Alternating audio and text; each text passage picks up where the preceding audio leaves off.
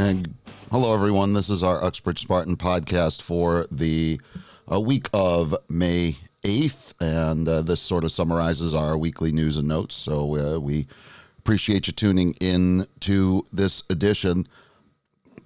We just wanted to get into some of the details about quarter four and some of the decisions that have been made for us at UHS.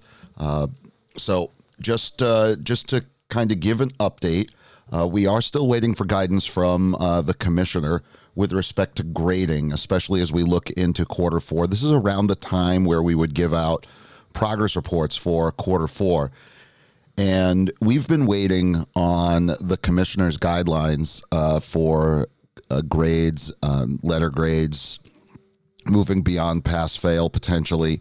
And we haven't seen anything yet. And it doesn't mean that these things aren't going to come, but it just means that right now we want to get ahead of things. And so one of the things that we are going to be reviewing and potentially looking at over the next few days is a really simple, fair way for students to earn grades for the work being completed without really penalizing for students who are not able to get things done to the extent that they may have had we been in the building every day.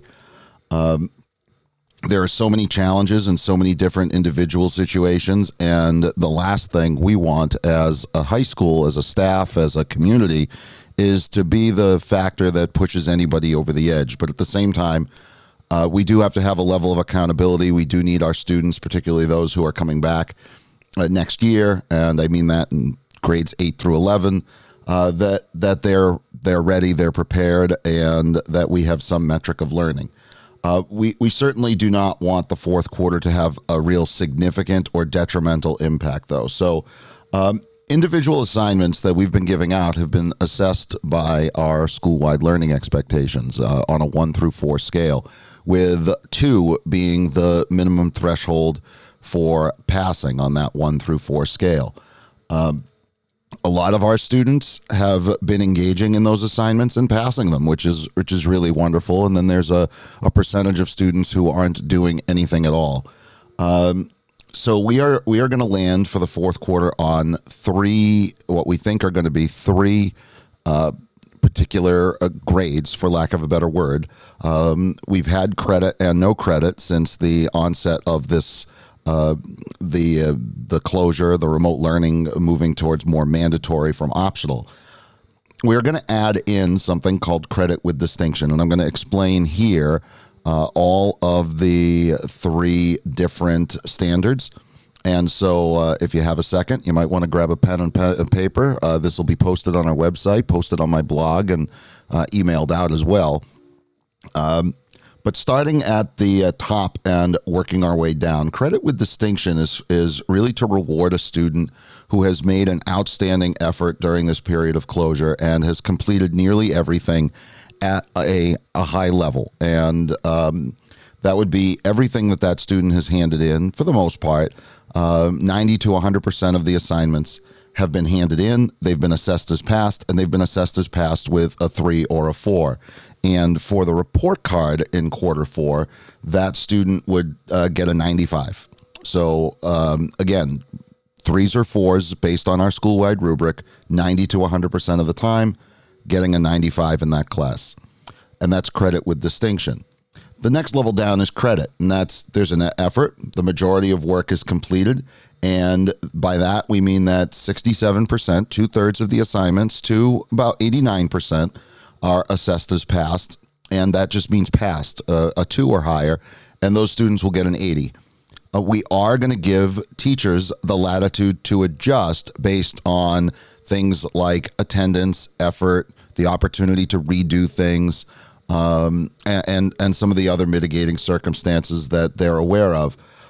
Because no credit is for really reserved for those situations in which a student has made little to no effort, completed little to no work, and that means less than 2/3 of our assignments assessed as passed, or not handed in at all. And we think that's fair. And that will only go in the rank book as a 59. And the fourth quarter as a whole, which typically counts for about a quarter, about 22 odd percent, is only going to count for 10% of the total grade. So for students who are doing very well in quarters 1, 2, and 3, even having a credit with distinction metric, if they were doing so before the closure, student who had a really solid A average, if that student has had some circumstances that have led to a struggle, earning credit in the fourth quarter will not really hurt his or her overall grade point average all that much. And again, for students who are really putting in a lot of effort and doing a bang-up job, we want to make sure that we incentivize some of the things that they're doing. And at the same time, teachers will have the latitude to provide enrichment, provide enhancements, and to really give students credit for the things they are doing. And that's what this is about. This is about credit for things that people are doing, not punishment for things that they are not.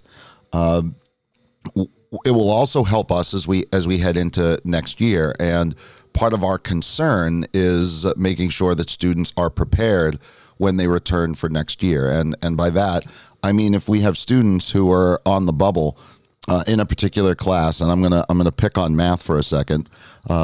If we were talking about an Algebra 1 class and a student had, let's say, a D average for the first 3 quarters and then does nothing during this period of closure, putting that student in a class like geometry next year or grade 9 Algebra 2 is probably not a good move. And by all accounts, that student may have been well positioned to go to geometry or Algebra 2 in February when we chose classes. But given the current circumstances, even though that student will be promoted, and even though that student may still pass, we may want to think about students repeating courses for no reason other than we don't want them to really struggle if during this period of closure they're getting no credit and they've put no effort or they've done no work. So that is one of our main reasons. It'll allow us to have a sense of who's been participating, who has not been participating, and also, again, incentivizing those who are doing the work to the best of their ability, coming to the virtual lessons. And again, those are optional. So we're talking about situations where kids are able to get to the lessons perhaps, but not complete the written work. We want to make sure that they get some credit as well. So again, that goes into that. They're making some effort, even though not all the work is completed. So that's where we stand with grading. We will not release anything really formal or decisive, but that is what we're thinking. And again, we'll be sending this out via email as part of our weekly notes, and students will have the opportunity to resubmit work, I think, is the other piece that's important. If a student gets a 1 or a 2 back and wants to redo something for a 3 or a 4, they certainly can. And again, we are not in the business of causing a lot of stress. That is not really the purpose here at all. So now that we move on from grades, one of the other unpopular subjects that has certainly been on our minds over the last few weeks has been the fate of the junior-senior prom. And while we have continued to reserve a date with our venue heading into July, the reality is the prom in a traditional sense has, we have canceled it. There's no easy way to say it, so I'll just say it. There has been much deliberation on this, but the reality is that we do not anticipate there being the opportunity to host an event with more than 300 people and no social distancing guidelines whatsoever anytime soon, really. And even though our date that's reserved is toward the end of July, we're starting to think of this as the possibility of being events independent of one another, and perhaps having this year a senior prom if we are able to gather, and a junior event or a class of 2021 event later into the summer or the beginning of next year, if that's something the classes decide. I'll be very honest, in my experience in Uxbridge versus other schools, Uxbridge is a pretty advisor-centric place. A lot of the times the advisors make a lot of the decisions for the classes, and that is one I'm going to put pretty squarely on the class of 2021 and their officers, along with their advisor, about what they want to do. If they decide as a class that they'd like to host something in the fall, and the advisor will advise on it, we will certainly do that. But it's also possible the class of 2021 would prefer to just wait until the spring and have their own prom. And again, this is really based on our guidelines being handed down from the governor. I mean, we do not have any ability right now to hold any event that has more than 10 people present. So and even then, it's 6 feet apart. So we're disappointed. As I shared with the seniors when I broke this news to them, it's some people say that administrators in schools don't love proms, and there's a part of it that for me is always very nervous and worried all night about what's going on. And hoping everybody gets safe to the next day. But the reality is we look forward to it. We love seeing everybody all dressed up. We know how excited students and families get for that night. The amount of effort, time, and planning that it goes into it with our students and their families, and getting dressed up, and nails and hair and matching tuxedos and flowers. And it was not an easy decision for us, but it was made a little bit easier when the decision was made about gatherings until May 18th. And then there doesn't seem to be any relief on large gatherings coming anytime soon. So we're going to continue to work with both classes. And I say that deliberately because it is not just going to be the advisor and me locked in a room making the decision. We do want to enlist and engage the students on what they want. And if they decide that the guidelines are relaxed in such a way that we can have something in the fall or late summer, we will try to do so. But if not, we will wait until next year and celebrate the junior senior prom if we can come next May, as we traditionally do. With all of this, we'll be hosting another town hall style meeting on Tuesday night, 6:30 p.m. We're going to invite all the students and the parents from the class, grades 8 through 11. There isn't a whole lot for the seniors in that because we just met with them, and we'll send that link on Tuesday. I appreciate when we send these links out. People's etiquette has been great. Not sharing, not posting the links and the passwords is extremely helpful. It helps keep our environment safe and avoiding Zoom bombing sort of situations. So we appreciate that. Something else we'll be sending out with our notes this week is just some update from the Department of Public Health's Women, Infants, and Children Nutrition Program. You may know it as WIC. There's some information about eligibility online. We do know that there are some families that rely on local WIC programs, and certainly take advantage of those if you can. And they have all of their services available by phone, and we'll be sharing out those email addresses, eligibility pages, and phone numbers as well. And last thing that I would be remiss in mentioning, we weren't in the building this week for it, but this was Teacher Appreciation Week.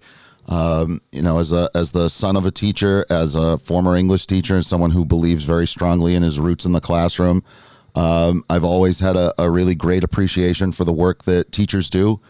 And as we've seen in the last few weeks from a lot of parents, I think one of my favorite ones was a meme that was posted, I think the second week of the school closure, which was first week of homeschooling isn't going so well.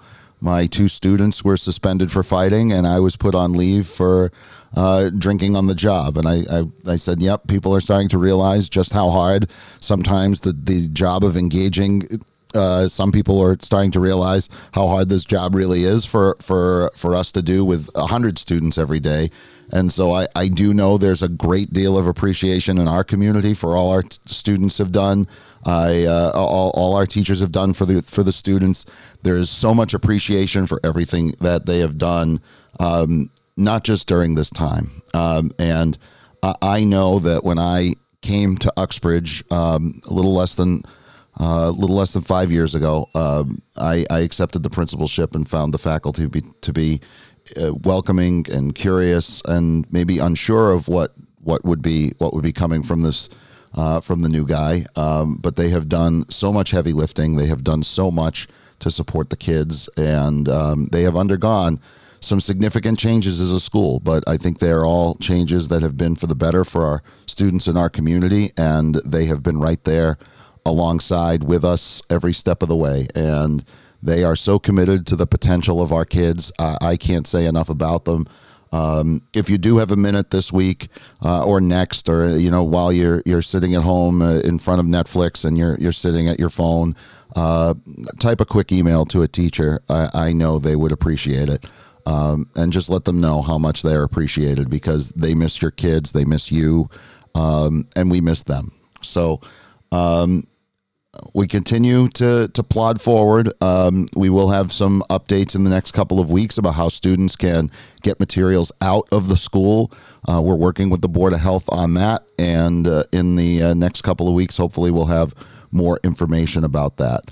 Until then, stay safe, everybody. Stay healthy. We really miss you. It has been a really tough road to hoe, but we want to stay safe, stay healthy, and we'll talk to you soon. This has been the Uxbridge High School Spartan Podcast.